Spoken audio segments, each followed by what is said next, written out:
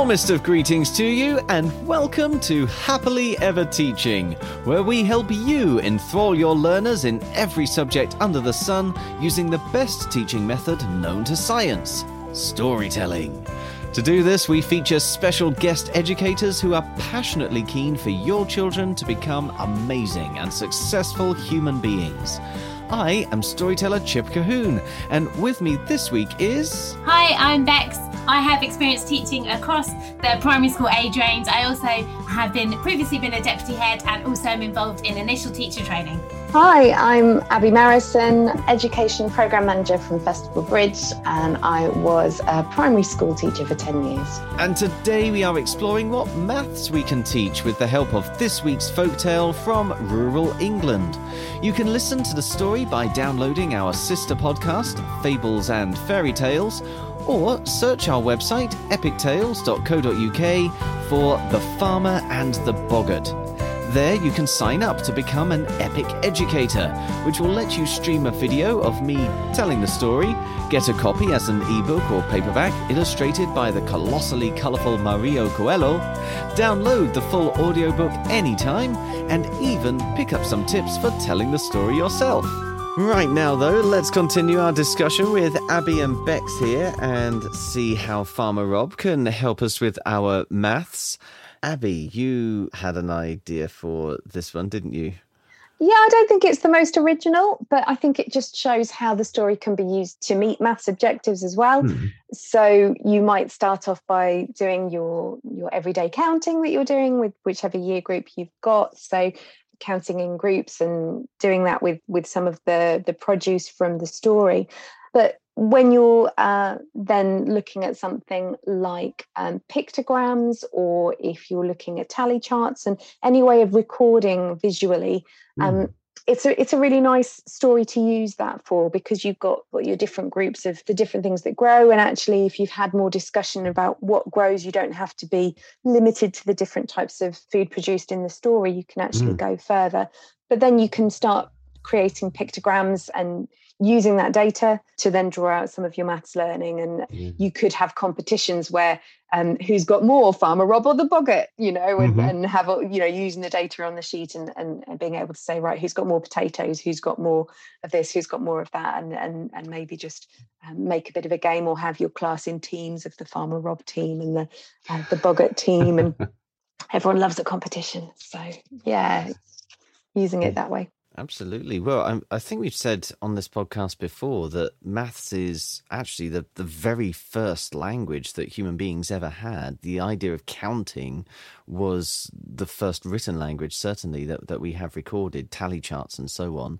So being able to use a story like this and explore different methods of recording your quantities and discussing them and I suppose arguing about them or competing about them, that is basically going to be helping your children to develop language in the same way that the whole of our humanity did so that's got to work. I actually had a really similar idea for the older children as well. It's amazing, isn't it, how you can use a story and a maths theme. So I was thinking about data and statistics as well, and interpreting charts, and the older children, so our year 3 and upwards, 8-year-olds and up, what they need to think about is actually getting the data out of charts and then interpreting it. And then our year 5 and year 6 children need to look at pie charts as well, representing their data in different ways. So I was thinking that it depends whether you want to give them a good challenge and say, what should the Boggart have chosen? How can you convince him that he's picked incorrectly before he chooses? So like the percentage of the potato plant that grows above the ground, and representing that in a pie chart, perhaps, and presenting the Boggart with all of this, what you should have done, Boggart.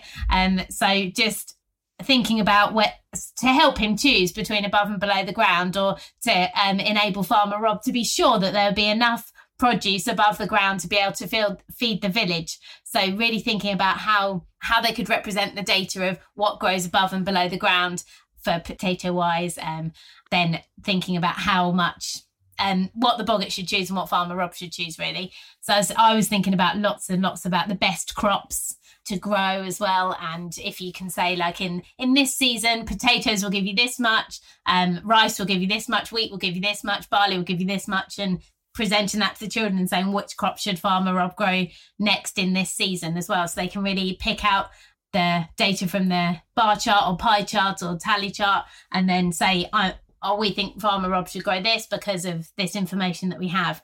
So I was thinking that maths is, you can always think of like the addition and subtraction and the kind of operations, but actually there's quite a wide range of skills that we need to provide our children with, and data.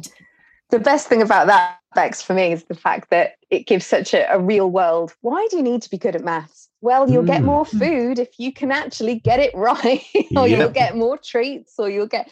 There's a really nice sort of poignant message to go along with that of actually, the boggart would have been fed, and that real maths is so important as a life skill, just that message to go along with the learning why we make it so important in primary school. There's been so much research as well done on actually if the children understand why they're learning something, that there's a point to learning about data and statistics. It's so that you can understand and make an informed choice about something. Because like we all know that when we look at like Which magazine, it does put 5 stars. Well, what does that mean? How do you know that that's the best one? Like there's 98 positive reviews out of 102. Well, what happens if there's 72 positive reviews out of a bigger number? Which one do you go for? So actually teaching them, like you were saying, Abby, those life skills. It's so important that the children understand why they're learning what they're learning. So then they're even more engaged. I mean, you could take this in so many directions as well, given the nature of the story, because if Farmer Rob were to plant potatoes again, he's not going to have quite as big a yield the second time around. This is why we have crop rotation, and you could bring in the different kinds of charts, the line graph maybe, to show how if you just keep replanting the same thing again and again, you get less and less. So the importance of maths and looking and seeing how things are dwindling and changing it around so that you do go for a different crop next time.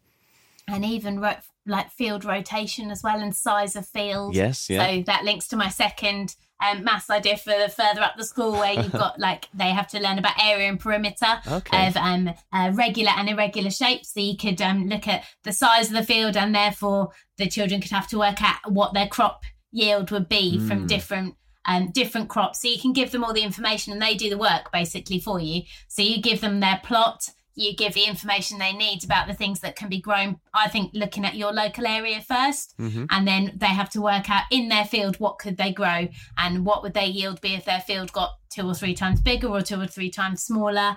And looking at like, so on the farm that I was talking about 2 days ago, we were thinking about like, the farmer talks about the crop rotation, says this field's fallow at the moment this year to enable the soil to have a rest so that it can be good for next year. So I think it's great to look at and what about weird shaped fields as well? So you can give them the challenge of making the oddest shaped field that will yield the most potatoes, for example, or so they love a challenge. Every child in every year group loves a good challenge. Like you say, Abby, really real-world applications of maths here.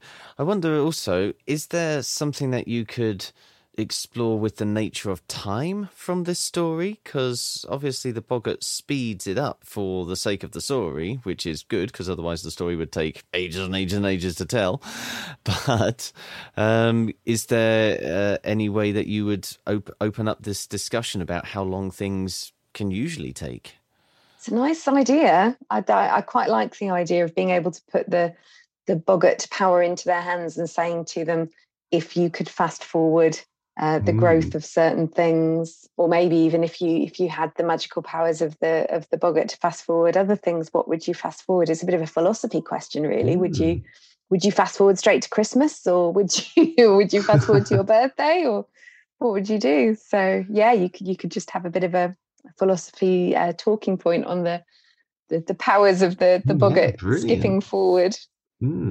I guess as well you could think about, so it's 4 to 5 months is equal to however many minutes it took for the crops to grow, and you could get the children to look at, probably particularly your older children, your Key Stage 2 children.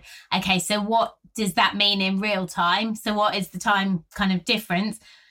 Looking a bit, I guess, algebra, isn't it, that this equals this, and then say, okay, so if that's our actual time, so if the boggart can speed up everything, how this would take normally take 2 months, in the boggart's time, if he were to use his speed up spell, how long would it take? So you could get them to do make it translating of time from one time period to another. That's to the ratios, wouldn't it?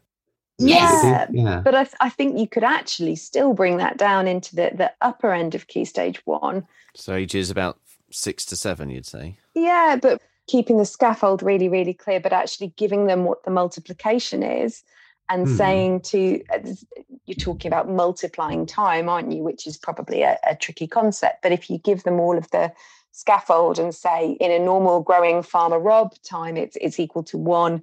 And actually the boggarts is 4 times that. So yeah, trying to use that notion to do the multiplications. If it's scaffolded well, could absolutely work for doing that in Key Stage 1, yeah. And they've got to do like missing number problems, haven't they, as well? So in Key Stage 1. So that would link in really, really nicely with that in lots of different operations. So I think that's a great idea. Yeah, dividing it really lends itself ever so well to things with food and practical things where you've got amounts in front of you. And, you know, if you actually literally are going to halve something because of the language behind it, you are halving something, you have half. And then, okay, we're going to do quarters. So another really nice maths opportunity there to use the practical things, use potatoes. And then you've got the potatoes if you want to do something else with them later once you've chopped them all up. Oh, halves of potatoes will be perfect for potato printing. You know, and I thought you were going to say that. I avoided saying potato printing because I thought it was going to sound really obvious. Well, I took the obvious away for you. I suppose you could also turn them into masks. Well, there's something about potato printing. I guess it's how you do it. If you study an artist that's got repeating patterns and you say, you know, you're actually going to use your potatoes to make something that replicates this particular artist, then yeah, it's definitely how it's presented, isn't it? It's all about the knowledge and the skills that they're getting out of it. We'll save that for our art discussion next week. I was just going to say that I've used potatoes instead of hard-boiled eggs to make like book characters and things, because you know you used to have to decorate an egg at Easter or something, and I used to think they used to smell, so I've got the children to use potatoes instead. They're very effective at making various things. So, but yes, we could save that for some art for next week. Yeah, we'll save it for art next week. We'll come back to the potatoes. That's all we have time for today, folks. If you try out any of these ideas, or if you'd like us to help you teach a topic you are soon to cover with your young learners, let us know on social media using @TeachHappily, or leave us a review using your favourite podcast app. Please also share this podcast with your colleagues and help us start a story-led revolution in classrooms around the world, so children everywhere can enjoy effective and lifelong learning. Tomorrow, Farmer Rob and the Boggart will help us teach science. But right now, it only remains for us to say cheerio, and we hope to hear your story soon. So, cheerio! And we hope to hear your story soon.